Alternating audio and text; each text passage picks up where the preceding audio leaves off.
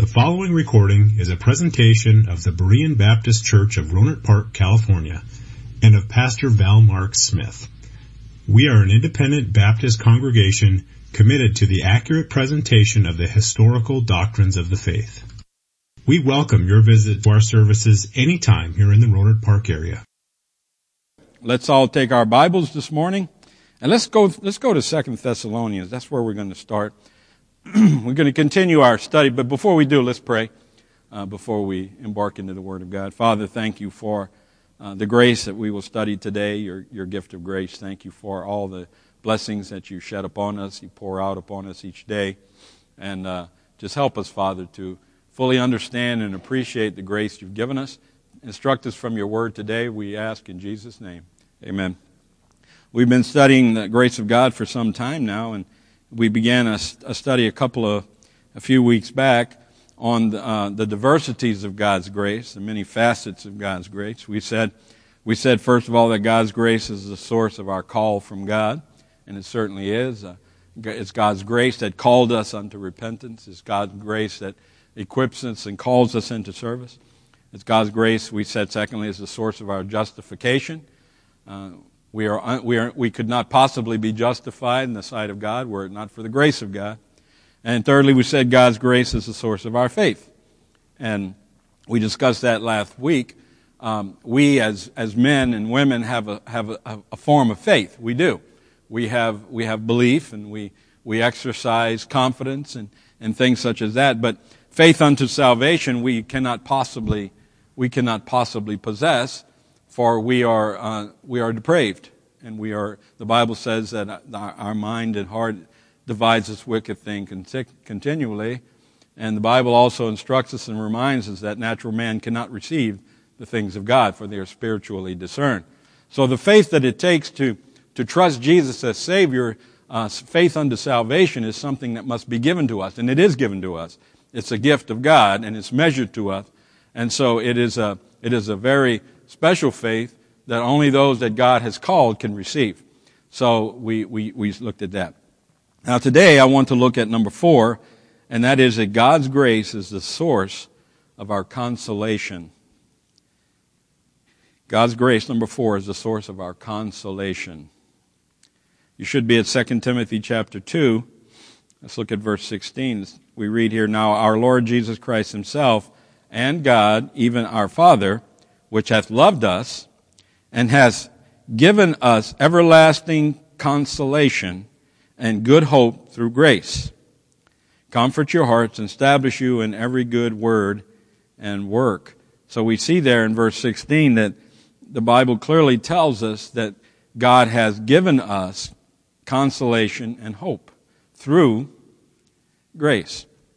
Now the thought in this verse is, of course, the consolation of the believer, the comfort given to the saints by God's grace. Now, in order to understand this, first of all, we must define comfort. We must define comfort. So, the word comfort means this. It means to strengthen, to invigorate, to cheer, or to enliven. So when we talk about the consolation of the saints, which is actually the comfort of the saints, when God comforts us or He consoles us, we have to understand what are we talking about when we talk about comfort. Are we talking about ease? Are we talking about leisure? Well, of course we know that's not true, because Jesus told us that we would suffer persecution in this world.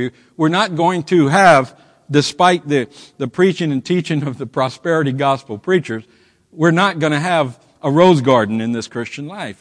Remember, the Bible says those that will live godly in this present time shall suffer what? Persecution.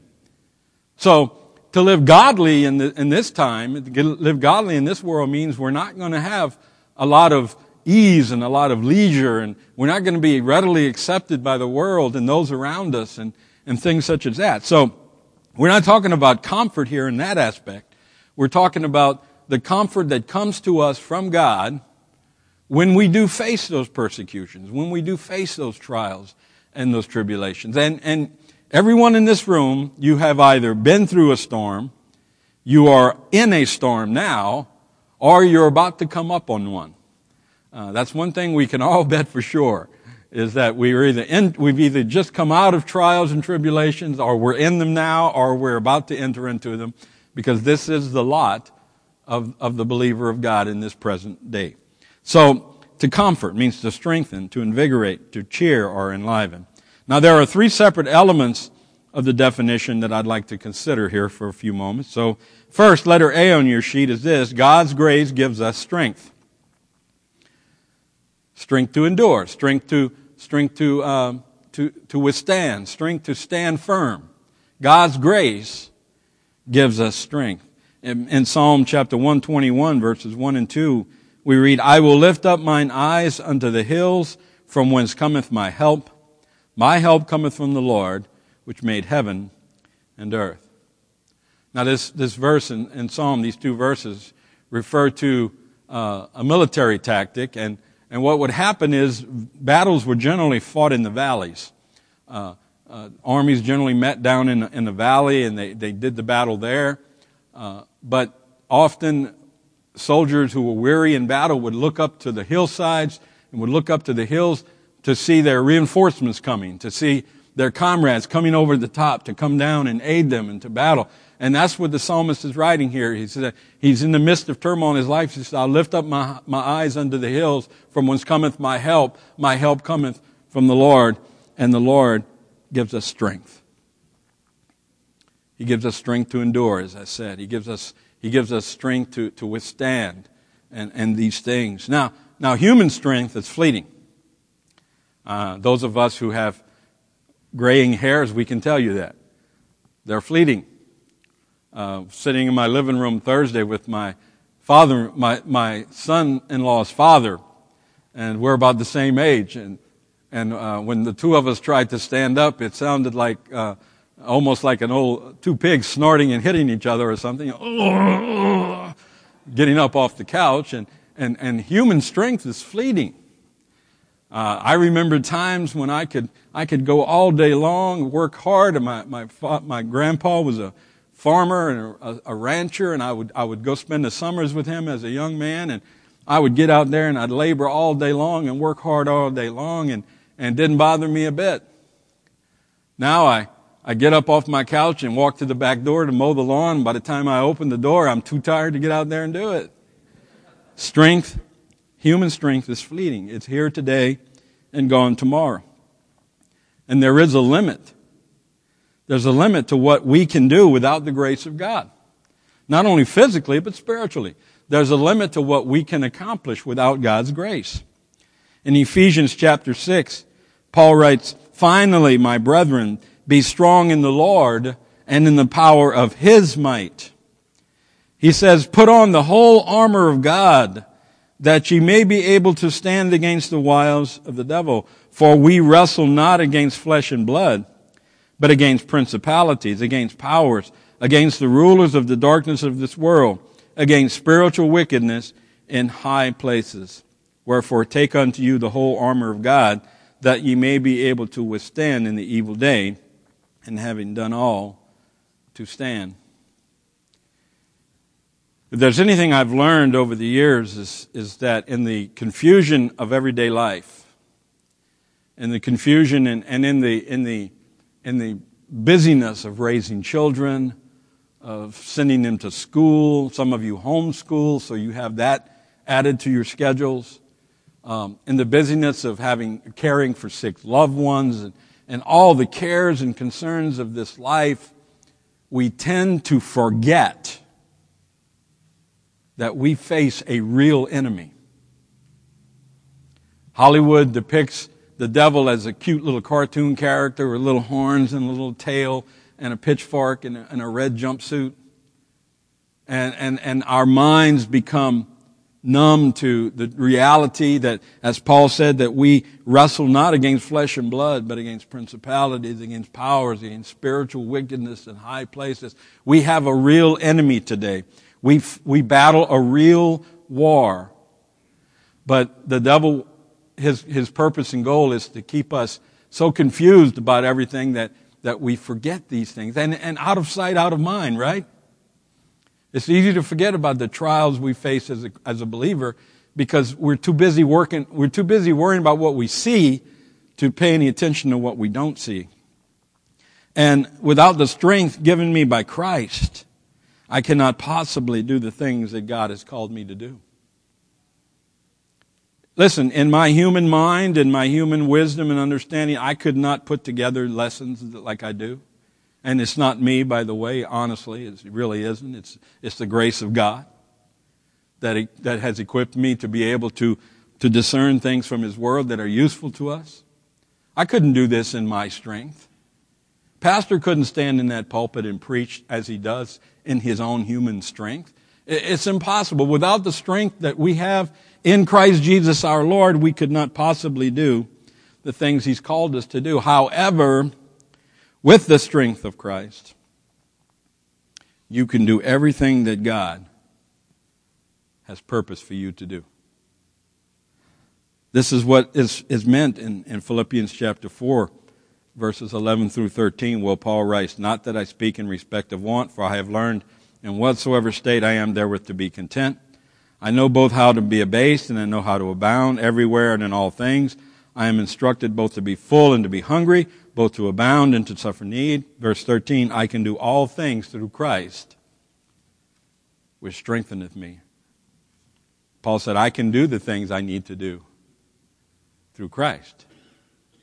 Now, some people misinterpret that verse to mean that there's nothing impossible to us, but there are some things that we can't do. I've said this before. If you need heart surgery, I wouldn't bring you over here and lay you on this table and say, okay, I can do all things through Christ which strengtheneth me. Here we go. I'd say, hold on just a moment there. I think you might be misinterpreting that just a bit. I can't do that. I couldn't perform surgery today on a person. But you know what? God has called me to be a good husband, and I can be a good husband through Christ. He's called me to be a father, and I can be a father to my children through Christ. He's called me to be a servant in His church. I can do that through Christ. I can do all the things that God has willed and purposed for me to do. I can't do any of them without Jesus, but I can do them all through Christ. And that's the strength that we're talking about today. This truth is a great comfort to us, knowing that even in the face of great difficulty, we can count on the grace of God to give us the strength we need to succeed. We don't have to quit. Remember, the Scripture tells us not to be weary in well-doing, for in due strength we shall what? Reap if we faint not, if we don't quit. We're going to succeed in what God has called us to do as long as we, number one, understand it's His grace, and number two, don't quit. Don't quit. Just keep going. That's the problem with our country today, by the way. We're a nation of quitters. We are. We're a nation of quitters. We indulge ourselves in things we have no business indulging ourselves in, and then when it gets too tough, we quit. Our country is in such national debt because people spend, and when they can't pay it, they just say, oh, well, I'll file bankruptcy. Well, somebody has to pay for that. Amen? We're a nation of quitters. We are. We quit on marriages. We quit on children. We've quit raising children in America, and I've got off teaching and gone to preaching now, but we quit raising children in America. We really did. We left them to the television and to the internet, and we left them to the Hollywood philosophies.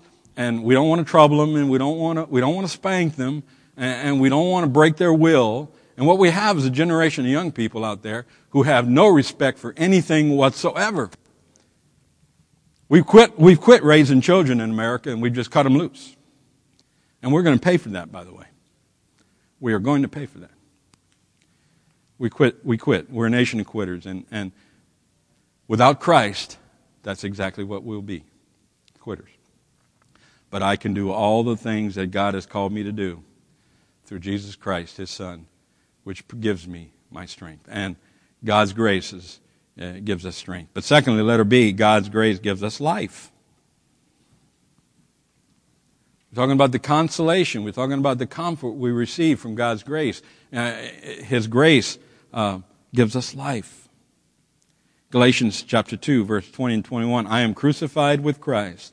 Nevertheless, I live, yet not I, but Christ liveth in me.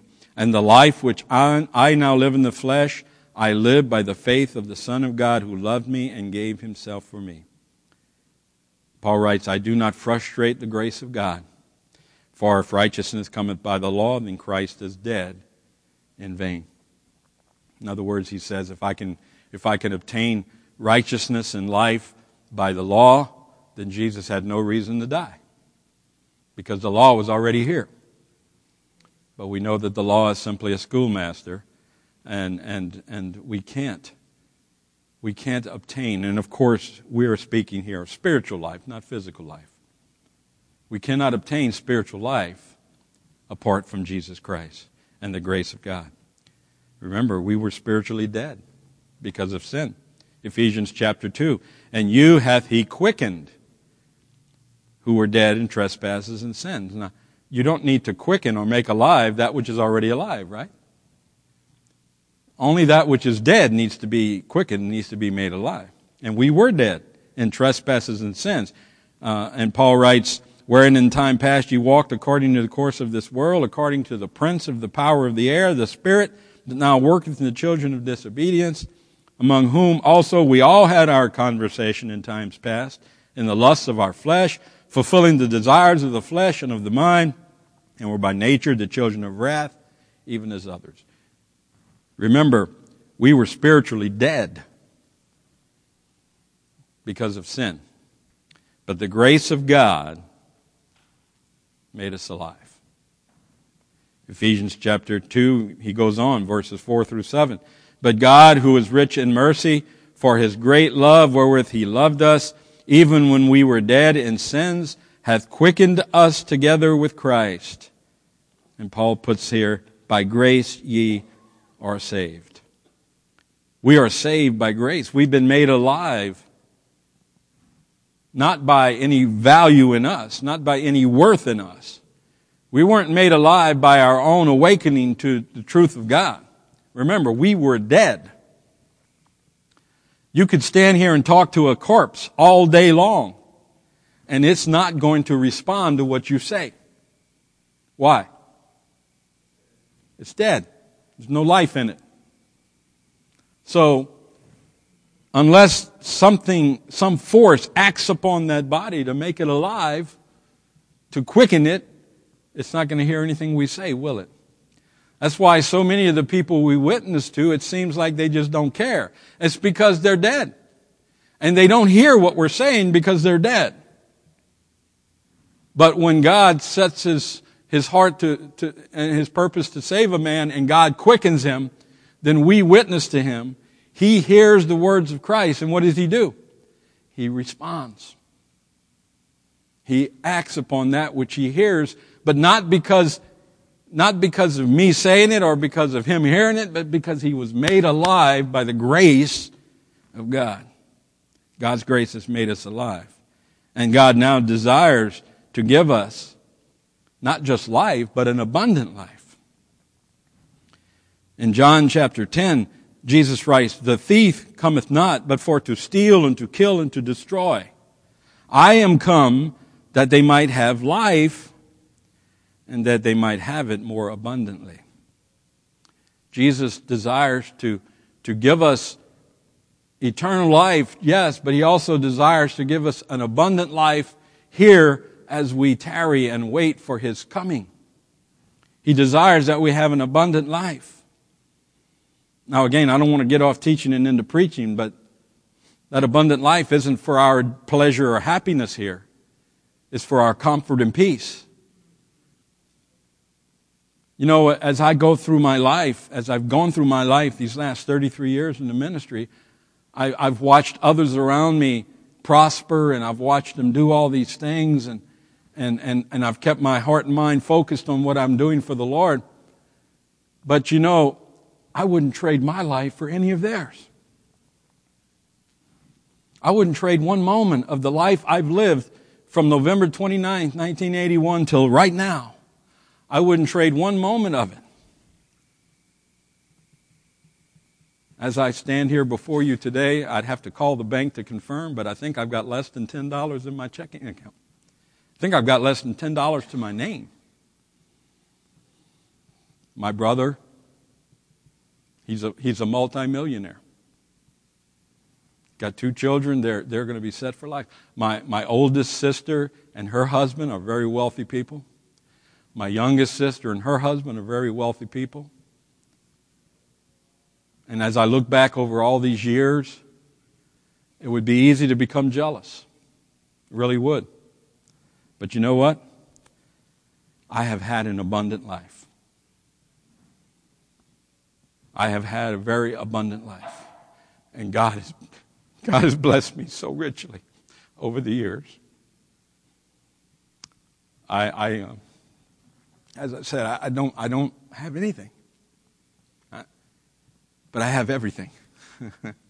I have a home in heaven. I have a God who loves me. I have a church family. I'm closer to all of you than I am to any of my family. Have you ever stopped just to think about the life that you've gotten because of Christ? And I'm not talking about wealth and comfort and ease. I'm talking about those times when I've gone for a walk. And I've been heartbroken, and I've been troubled. And sometimes I go for a walk every day, and sometimes I walk and I start to, woe is me, Lord. And then all of a sudden God opens my mind, and I stop and I say, what are you worried about? You are a child of God. You're a child of the King. You know what? This life means nothing. Because it's going to go away. It's temporal. God reminds me I have a home in the heavens with Him for all eternity, where I'll never suffer from pain. I'll never sorrow. I'll never weep. I'll never hunger. I'll never thirst. I'll never be persecuted. Oh, listen, we have an abundant life. And if you learn to live your life for Christ, you'll take advantage of that abundant life. So we're confident in the truth that we have the strength of Christ, and we're confident in the truth that we've been given life. In letter C on your study sheets, God's grace gives us joy. God's grace gives us joy. In John chapter 15, we read the words of our Savior. He says, as the Father hath loved me, so have I loved you. Continue ye in my love, if you keep my commandments. Boy, and you know what? That's all I need to hear right there. Really, all I need, that's all I need. If someone says you can only have one verse of the Bible for the rest of your life, I would take that one. As the Father hath loved me, so have I loved you. You know how special it is to know that God loves you? It's so special. Though all the world may hate me, but I know that God loves me. We'll read on. If you keep my commandments, ye shall abide in my love, even as I have kept my Father's commandment and abide in His love. These things have I spoken unto you, that my joy might remain in you, and that your joy might be full. This is my commandment, that ye love one another as I have loved you. In the 4 verses that I just read, the word love is used 7 times. When I consider these verses, I am convinced that the message is not when we learn to love one another as the Father loves the Son, and as the Son has loved us, then we will have joy. That's the message of that verse. When we learn to love each other the way that Jesus loves the Father. You know, I made a statement years ago, and one of the ladies in the service came to me after, and she said, I'd never heard that before. And this is what I told her. Jesus died on the cross to save you and I, yes, but that wasn't His main purpose. He died on the cross because He loved the Father. He gave His life on the cross because that was the will of God. Me being saved by that act was an advantage for me. But what drove Jesus to the cross? Me? You mean to redeem me, He went to the cross? Yes, but not primarily. He went to the cross because it was the will of the Father. And He loved the Father and was going to do the will of the Father. And I ask you that same thing today. Do you love God? Because if you love God, and I'm going to talk about this in my message tonight. So I don't want to preach my message tonight because then you won't come. But if you love God, it's going to show. It's going to show. Jesus loved the Father, and I will live a joyous life when I learn to love you the way He loves the Father. So that's an important lesson for us to learn. And it is the grace of God that makes it possible for us to do that. In 1 Timothy chapter 1, Paul writes, "And the grace of our Lord was exceeding abundant with faith and love, which is in Christ Jesus." The grace of our Lord is abundant with faith and love. And this love is alien to the world. In fact, the love we're talking about right now is evidence to the world that we are the sons of God. In John chapter 13, Jesus said, "A new commandment I give unto you, that ye love one another as I have loved you, that ye also love one another. By this shall all men know that ye are my disciples, if you have love one to another." And this love for one another produces joy in our heart. And the Scripture tells us that this makes for a healthy Christian. Proverbs chapter 15, verse 13, "A merry heart maketh a cheerful countenance, but by sorrow of the heart the spirit is broken." Again, Proverbs chapter 17 and verse 22, "A merry heart doeth good like a medicine, but a broken spirit drieth the bones." You know, when we love one another, we have the joy of Christ. And that joy, it produces itself in a merry heart. And Proverbs, Solomon said, that's good medicine for you and me.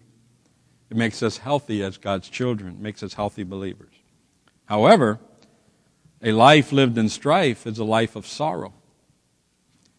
In Galatians chapter 5, Paul writes, "For all the law is fulfilled in one word, even in this, thou shalt love thy neighbor as thyself.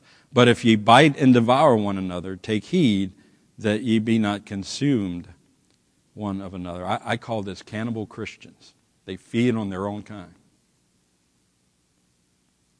And that's a terrible thing, isn't it?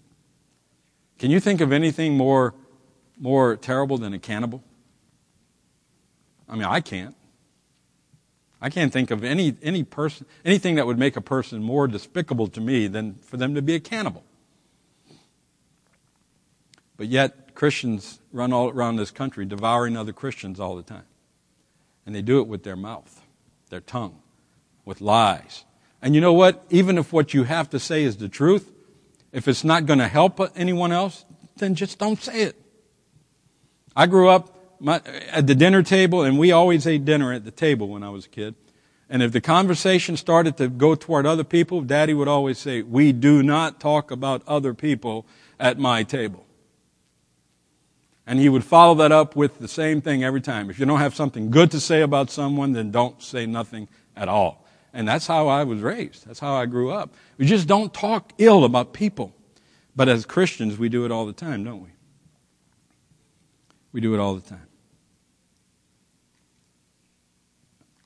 So God's grace is the source of our comfort. But then, number 5 on our sheets this morning, I probably won't have time to finish this, but we'll get into it. God's grace is the source of our hope.